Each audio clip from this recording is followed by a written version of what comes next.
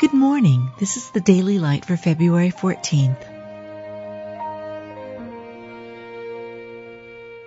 Be thou my vision, O Lord of my heart, not be all else to me, save that thou art. Suffer it to be so now, for thus it becometh us to fulfill all righteousness. I delight to do thy will, O my God, yea, thy law is within my heart. Think not that I am come to destroy the law or the prophets. I am not come to destroy, but to fulfill.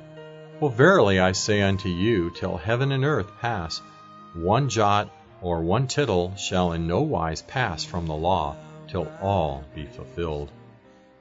The Lord is well pleased for his righteousness' sake. He will magnify the law and make it honorable. Except your righteousness shall exceed the righteousness of the scribes and Pharisees, ye shall in no case enter into the kingdom of heaven.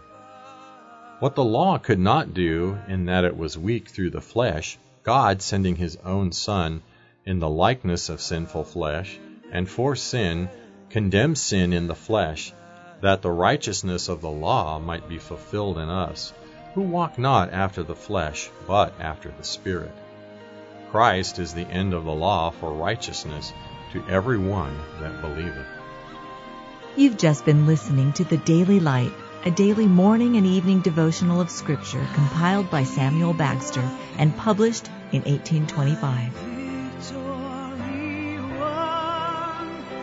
May I reach heaven's joy so bright, heaven's sun, heart of my own heart, whatever befall, still be my vision, O ruler of all.